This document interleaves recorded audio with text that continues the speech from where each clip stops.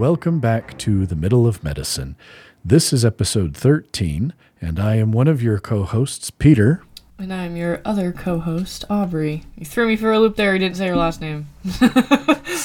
I know, Braden and I do that, Eden and I do that occasionally, and it's always a guess as to whether or not we're going to say our last name, so we like to keep each other guessing, so I thought I would bring that to our podcast here in the Middle of Medicine. Well, I appreciate it. But how the heck you been doing, Aubrey? I am doing good, honestly. Still doing summer classes, but, we're powering through.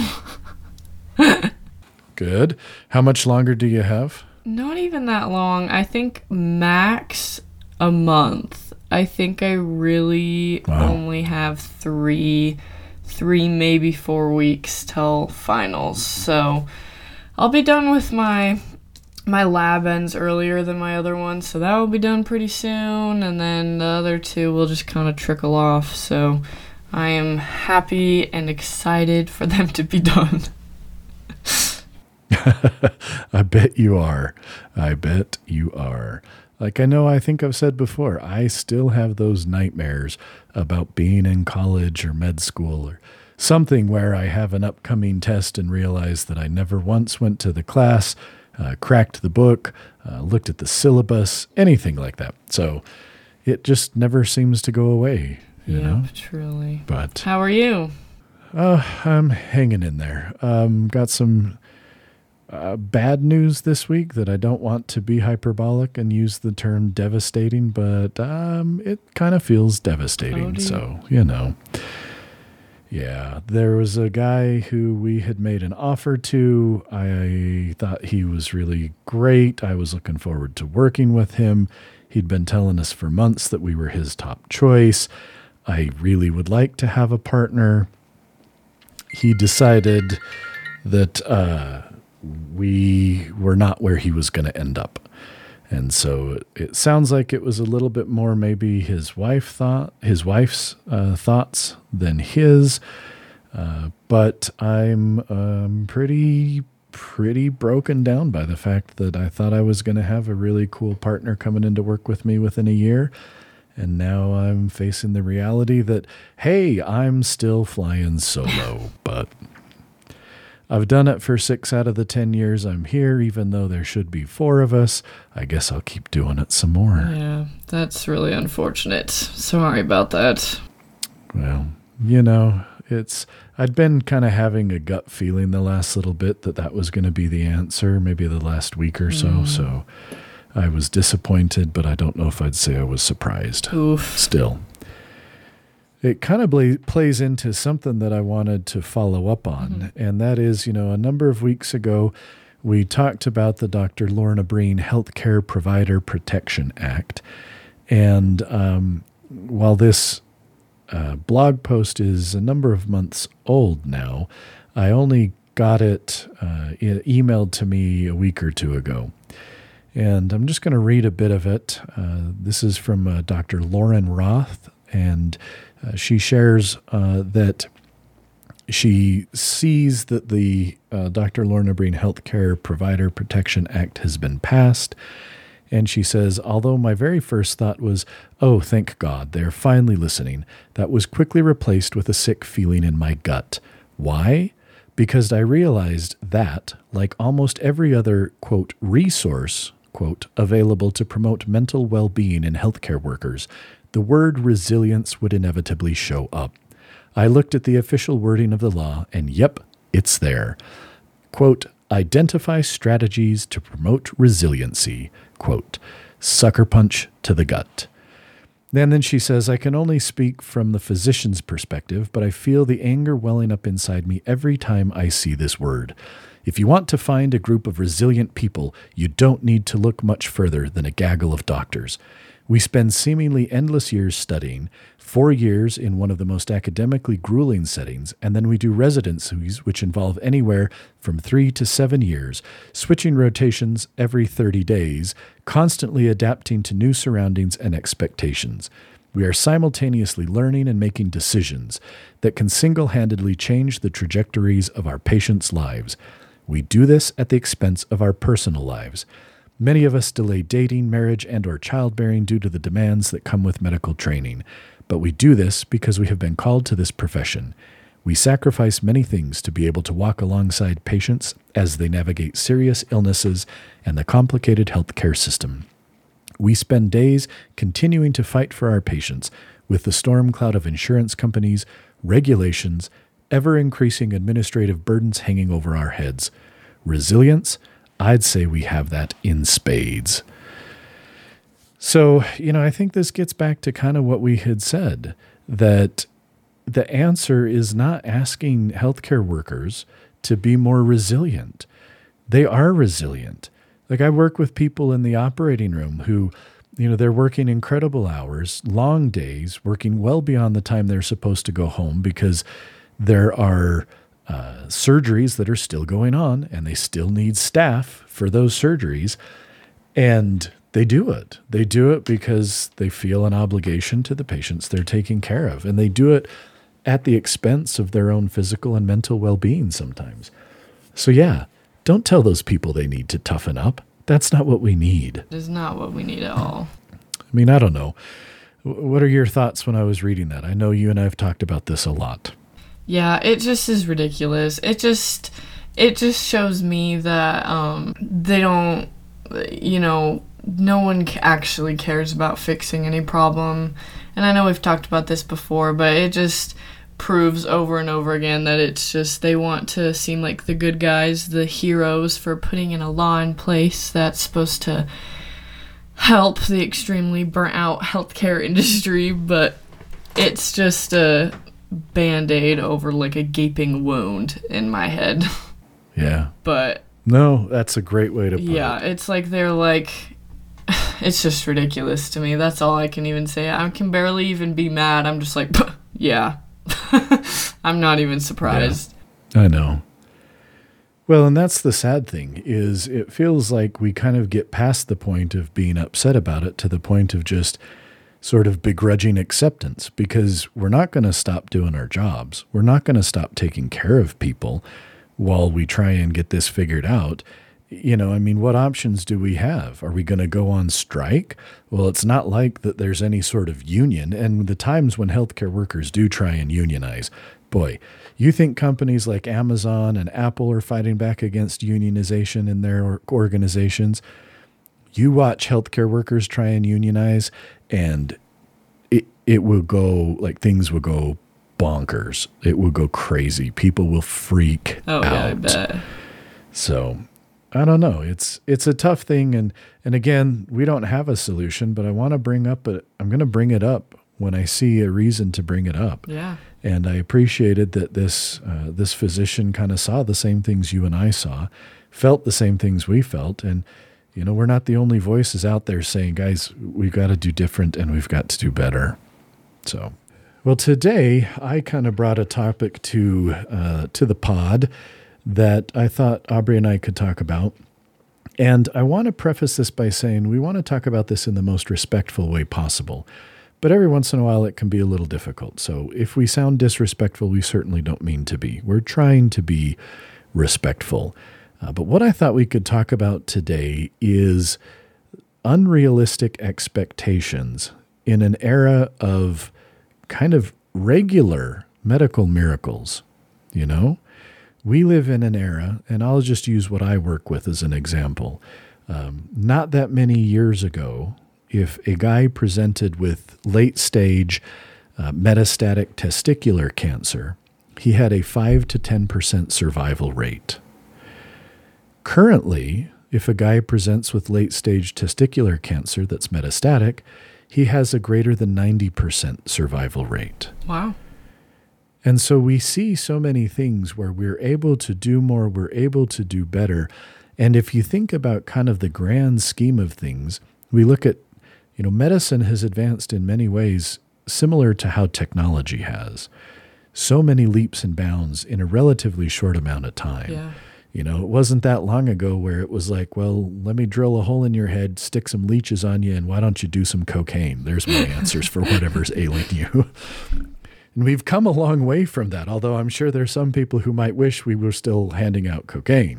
But needless to say, have you had any experiences thus far in your medical career where you've kind of had to face unrealistic expectations, whether it was from a patient or, I think, probably a lot of times from a patient's family? Yeah, the first thing that comes to mind is when we have a lot of kiddos that have spinal fusions in our unit. It's a very, very common procedure we see in our unit.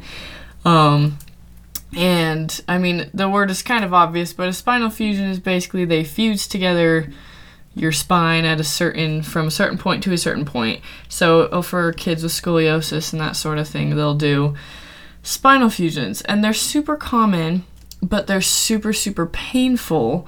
And so the kiddos will come out of surgery with epidurals, they'll have a PCA, they'll have a hemovac, and they'll have a Foley catheter. So these are all things, basically advanced pain management is what the epidurals and the PCA are for. Very, very strong medications to help with the pain. Very true. The hemovac is to just drain excess blood and fluid from the sites, and then the Foley catheter is because they can't stand up and go pee, so the pee has to just come out some way. And we don't want them to have like a brief or something because it's really painful for them to turn back and forth. So basically, it's a very painful procedure. They have lots of lines and stuff all around them, and we have very kind of strict protocols we have for spinal fusion kids. And we turn them, we have to reposition them every 2 hours because they can't just stay on their back all the time. Right. And it's a very grueling, it really sucks to have a spinal fusion, especially on those first day or two after surgery.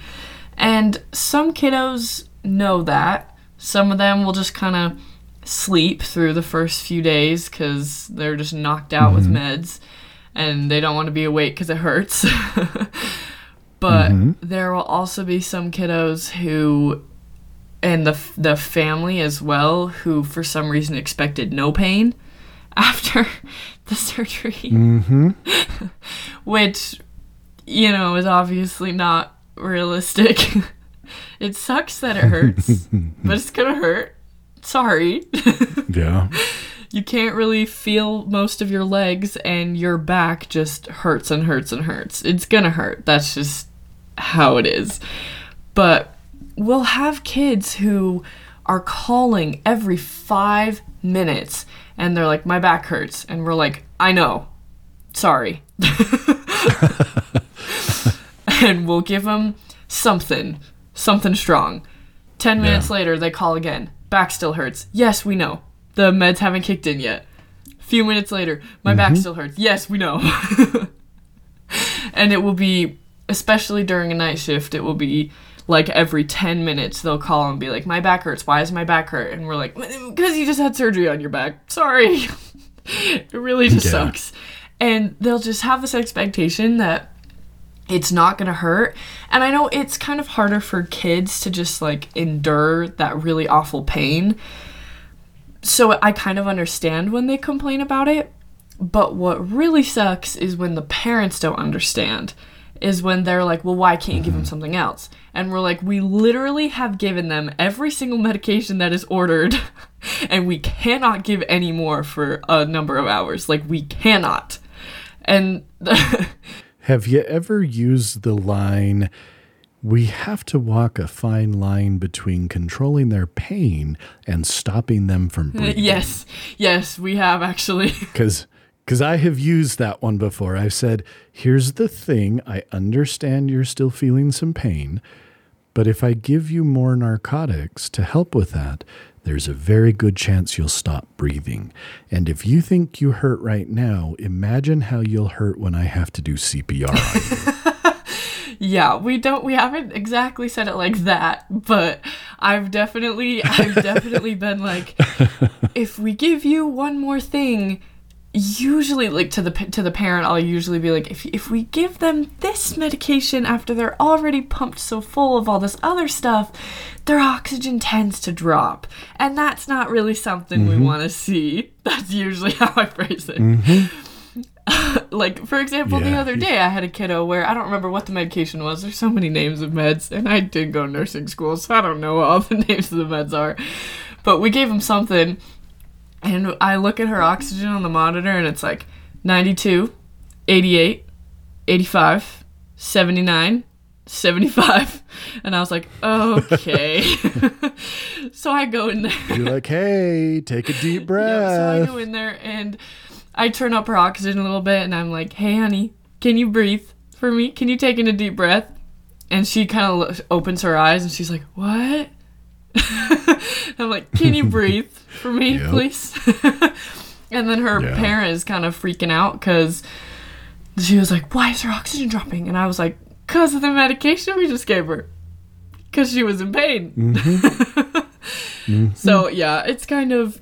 It's rough when the parent... Well, and those machines are obnoxious. They make ugly noises that can definitely make people antsy. Yeah, and I feel bad because the parents are just looking out for their kids, and if their kid's in pain, they're like, oh, well, let's call the nurse. And so they'll continue to call us, and we're like, I'm sorry, there's not really much else we can do right now.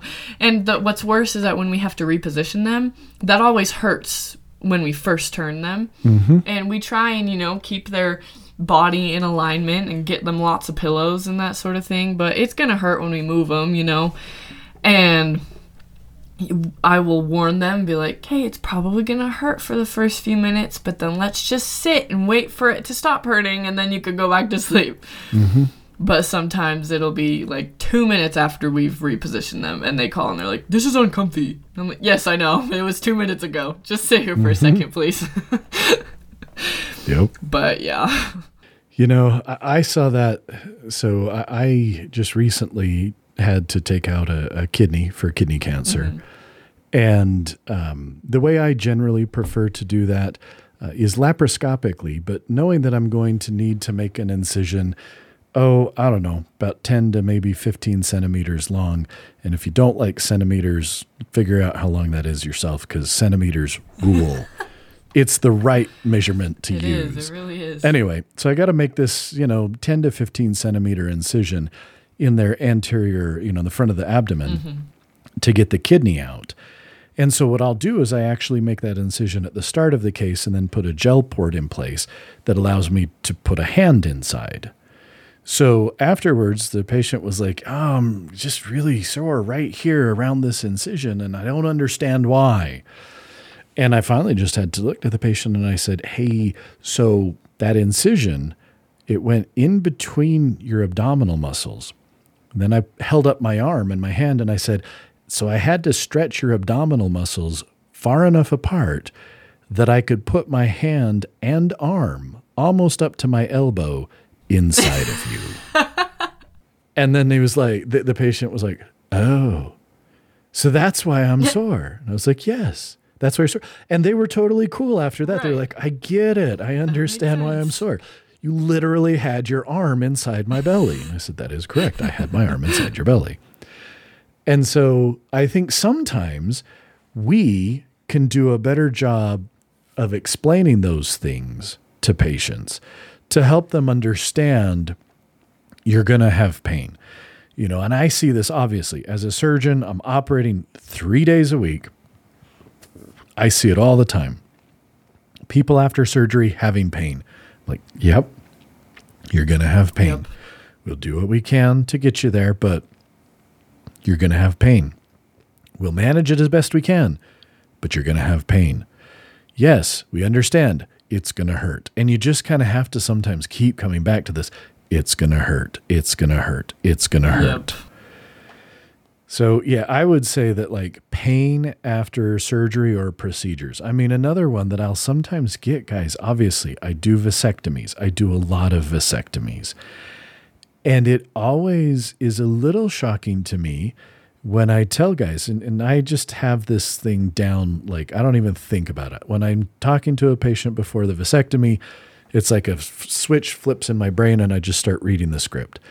But I always say to them, I will do everything I can to make you as comfortable as possible, but there are parts of this you are still going to feel. And some guys look at me and they're like, wait, what? I'm going to feel this? And I'm like, dude, you're awake. You're going to be awake while I'm making an incision in your scrotum, pulling part of your scrotal contents out to the outside world, removing that, and then cauterizing it to seal it. Yes, you're going to feel some of this. And, and again, a lot of people are really good with that. And I explained to them, I'm very honest. I say, look, I'm going to make a single incision. I'm going to inject numbing medicine. You are going to feel need the needle going in. And when I start injecting the numbing medicine, it is going to sting like crazy for less than a second. And then I'll always tell them, I say, when I'm getting a hold of the vas deferens, it is going to feel like you've been kicked in the crotch. And it's not quite that bad. But again, I'm like, let me paint you this picture that's worse than what it is, so that perhaps then we can dial it back and help you with your expectations. But, so pain is a huge thing that we're just constantly dealing with. And it always surprises me the number of people I interact with who seem to truly believe that they shouldn't have any pain, ever. And I don't know if this is just the pessimist in me or whatever, but I just want to look at some of these people and be like, life is pain. Deal with it. But no, really, like, you've seen this. Yeah. You get people who just think they shouldn't ever hurt. And I'm like, I wake up all the time and I get out of bed and I'm like, why does my leg hurt? But I don't go to the doctor about it because I'm like, it'll be fine, whatever, it's going to go away. Things like that. Just, it's a constant, little pains here and there. But there are actually people who will come and see a medical provider for any of those things because I think they believe they shouldn't ever hurt. Yeah. And I would just say, life is pain. That's just part of life. And my dad always used to tease when I'd say something hurt. He'd be like, that's how you know you're alive. And so maybe that's why it's like drilled into my head in this sort of way.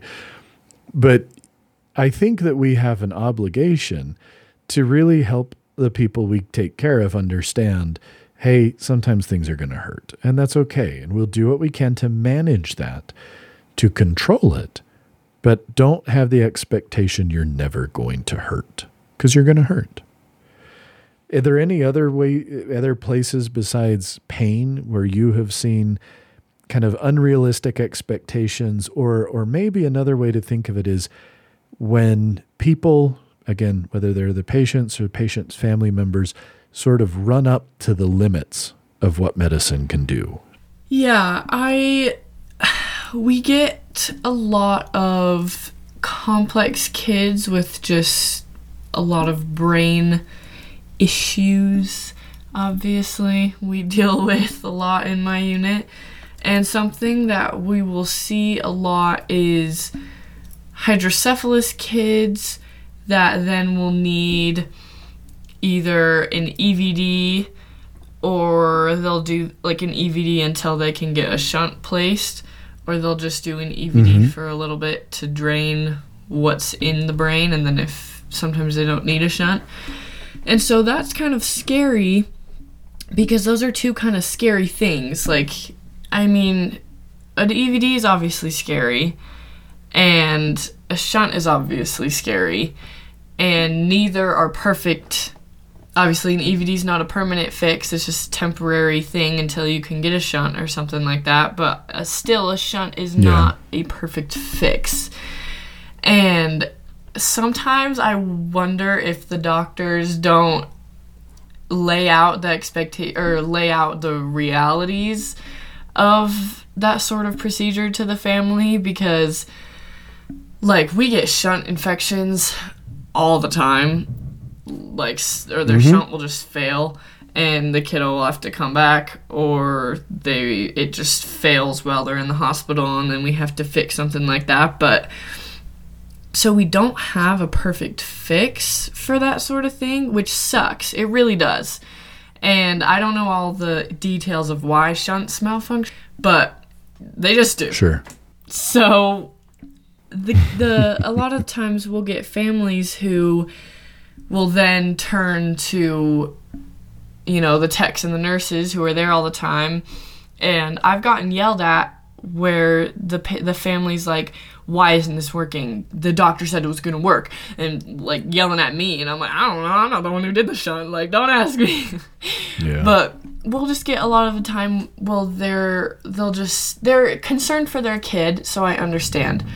But they had this picture in their head where it was going to be a perfect fix and they were going to have no more problems, which kiddos with hydrocephalus, again, we just don't really have a perfect fix for that. And some kiddos are really complex, right. And sometimes it's just not going to work. Medicine isn't perfect. We wish it was, but it is not. Mm-hmm. And so just a lot of the times we'll get parents who are frustrated that it's not going perfectly and that, why do we have to have this EVD? I thought we were going to get a shunt. And then we have to explain why they have to have the EVD, and then they are getting mad that they even have to have the shunt in the first place, and they're getting mad that we even have to do an EVD, and then they're getting mad that they can't do the surgery right then, right there to fix their kiddo with hydrocephalus, and then just problem after problem. And I'm like, I am sorry that we cannot magically wave a wand and fix your kid. That would be great if we could. It would be amazing. We would do it all the time. But we just can't, and it sucks because I don't have, like, a solution for them. Because I can't diagnose stuff. I can't be like, right. We can just do this. I just am following the rules. But it just sucks because it's not a perfect fix, and the families think that it is. And it's just... Yeah. It really sucks.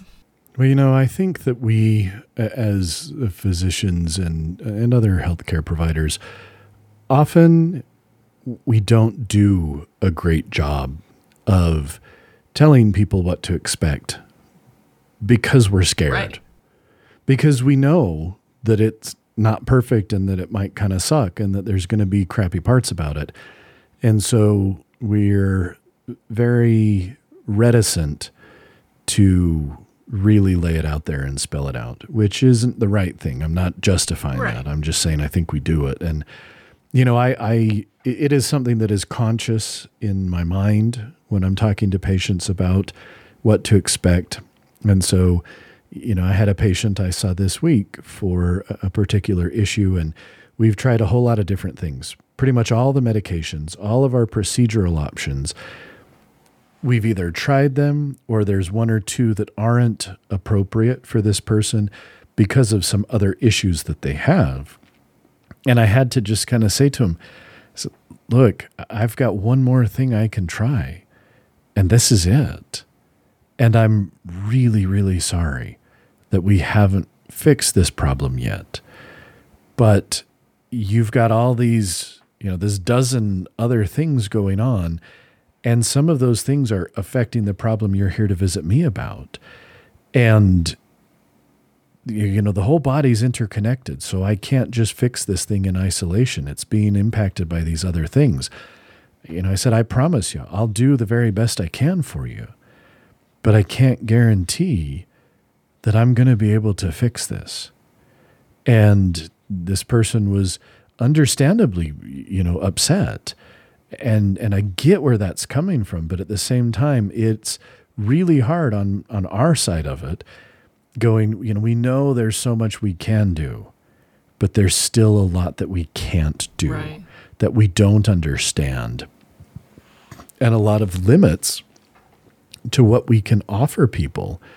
And one of the hardest times and issues that I run into is sometimes the limits are because of medicine. Right. It hasn't progressed far Right, enough which sucks. for us to take care of that issue, which sucks.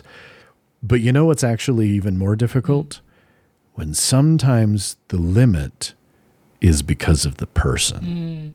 I've got patients who, I have one patient who has bladder cancer. And bladder cancer continues to come back over and over again. And every time their bladder cancer comes back, they get frustrated and they ask, well, why did this come back? And every time the response is the same. And the response is the question, are you still smoking? No. And every time the answer is the same, yes, I'm still smoking. And then I look at them and I say, smoking causes bladder cancer, as we have discussed dozens of times. Until you choose to stop, bladder cancer is going to come back. I can't make it go away if you're still doing one of the things that causes it. Right. And that's frustrating for them to hear, and it's frustrating for us to have to say and share, but we have to do it. We have to be honest. We have to say, here's what it is. Look, I'm a big dude. I understand. I need to lose some weight. I'm working on it. I try and exercise 4, 5, 6 times a week. I try and, all that kind of stuff, because I understand and recognize there are so many complaints that are caused by people being overweight and obese. But they don't want to hear that. I see people who come in to talk about erectile dysfunction, and they're 400 pounds. And I'm like, I can't fix your erections when you're so overweight. Your heart, you just can't get the blood down where it needs to go because it's so busy just trying to get blood to all the rest of you.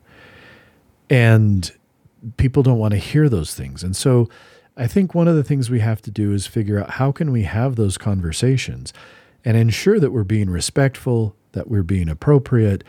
But sometimes you've got to have that hard talk and you've got to say, look, here's a place where I can't do anything more because medicine is at its limit. But sometimes here's a place where I can't do any more because you aren't doing what I've asked you to do or what you need to do so that what I am offering you is effective. And that's really hard to hear. Yeah. So I don't know. Medicine is amazing. And just like everything else, it continues to progress. One of the reasons I find it so interesting is because we have to keep learning. There are new technologies, new techniques, new understandings of disease processes and things that are coming out all the time. Yeah. And we have an obligation to stay on top of that. And so it's cool. Like, it's great. You get to learn all the time. But at the same time, that's because there's still stuff to continuously learn because we still don't know a lot of it. Right. No, absolutely. And another thing I think, definitely feeds into the fire of patients and families having unrealistic expectations is just the barrier of medical jargon that they just don't understand. I think. Oh, for sure. Especially, I definitely think that's super prominent, at least in my unit. Because, a kiddo needs something, they'll have some sort of procedure, and the doctors don't understand, or not the doctors, sorry, the family doesn't understand it all the way, and so then, they have some sort of unrealistic expectation, like their kiddo's not going to have any pain, or they're not going to be able to do this and this. And I've had a couple times, especially with kiddos with EVDs, because it's kind of a weird, it's just a tube sticking out of their head. So if you don't understand what that is, it's kind of like, oh, what is that? And I, a lot of the time, will have families be really, really worried. And again, have unrealistic expectations about things. Like, they're like, why can't I move my kid? Like, what is the reason for this and this? And so if I just kind of sit down, take the time to explain why a certain thing is happening, a lot of the times then they're like, oh, that makes sense. But you just kind of have to get past that barrier, because I had a family one time where, I don't know if it just got lost in translation or something, but someone did not explain to this family why their little baby had a 1-to-1 for the baby's EVD. And so the family was just super confused as to why there was a tech sitting in there all the time, watching the baby all the time, and being in the room while the family's trying to sleep. Like, that was just lost in translation somehow. And so I was there 1-to-1 one day, and I just, they were like, so why are you here? And they were like, because, and why can't we move our baby, and why can't I nurse the baby, and stuff like that. And so I just kind of was like, okay, let's just sit down and have this conversation real quick. I'm not here to just watch you sleep creepily. I just am keeping your kiddo safe. And I just kind of explained to them why we have to do all of these things and what we can do to help make their kiddo comfortable and help to make them comfortable and that sort of thing. And just getting past the barrier, I think, helped them feel a lot more comfortable. But it's just kind of that first, like, they don't understand what's going on. We keep doing things that they don't understand, and their kid has to do things or can't do certain things because of, they don't understand what's going on. So I think a very, very big part of what can help ease that is just making sure we explain things. Because the medical jargon, like, not everyone knows medical stuff. That's fine. There's a reason why some people know it and some people don't. That's fine. But just making sure we don't treat them like they're stupid, but also make sure we don't treat them like they know everything we know, because they're not going to, and it's going to be really scary, especially when their kid is in the hospital, in my case. Yeah. So, I don't know. I think that's just a super important thing, is to try and break past that barrier. And sometimes it doesn't work. Sometimes they're still like, well, why is my kid in pain? And then, sometimes that just doesn't get through. But a lot of the times it really is just getting past the weird medical language barrier and explaining what's actually going on. And it's well known that is a really important thing, to the point that a lot of times in patient satisfaction surveys, of all the different ones that I am aware of, one of the questions is to that effect, that, my provider explained things to me in a clear fashion that was easy to understand, that sort of thing. So that's a huge issue. And it's easy for us, because we speak it all the time, to forget that it's not normal. Yep. I remember when I got home from my mission in Guatemala, where I'd been speaking Spanish for 2 years, and I speak really good Spanish. I mean, I'm fluent still to this day. But when I very first got home, because it had been so much Spanish, and even when I was talking English, I was talking English to people who spoke Spanish.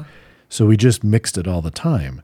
Like, I would just flip into Spanish things without even realizing I was talking Spanish, because you're just so immersed in it. And it's the same thing in medicine. We have to remember that these people we're dealing with and that we're talking to and that we're helping, they haven't been immersed in this language. Yeah. And it is a completely different language. So that's a great point. Yeah. Well, anything else you want to bring up before we wrap it up? I mean, not much. It just sucks when kiddos are in pain and I'm like, I can't do anything for you. Sorry. Yeah, it does. You're absolutely right. Well, we'll go ahead and wrap it up today. I was going to briefly mention, if anybody had any issues with the podcast for a few days in there, that was my fault. I didn't notice that the website had expired for a couple days. And that the card that it was supposed to get charged to had been replaced by the bank, so it was no longer valid. Anyway, things are back up and running. We should be good to go. Hopefully this doesn't happen again, and I apologize. I didn't even think about that until a nurse that I work with, I think it was either yesterday or it might have even been this morning, she kind of grabbed me and pulled me aside. She's like, hey, I really wanted to listen to this burnout episode, and I went to go and it was gone. And I was like, oh, that was my fault. It should be up and good. Everything should be good now. Try it again. I think you'll be okay. I subscribe to the podcasts to make sure that, and so when, I discovered it when I was posting the episode that my sibling and I do, and I was posting it on Sunday, and it popped up, it refreshed, it came to me. So I know that we're back in business. Things are working, but if there was a little hiccup in there, that'd be why. That was my fault. I didn't notice that things had expired. So all good. Anyway, again, we appreciate anybody who's taken the time to listen. We would love a review. We would love any comments that you want to share with us, and feel free to reach out at feedback@themiddleofmedicine.com. And until next time, Aubrey, it's been great to talk to you. Yeah. Bye, guys.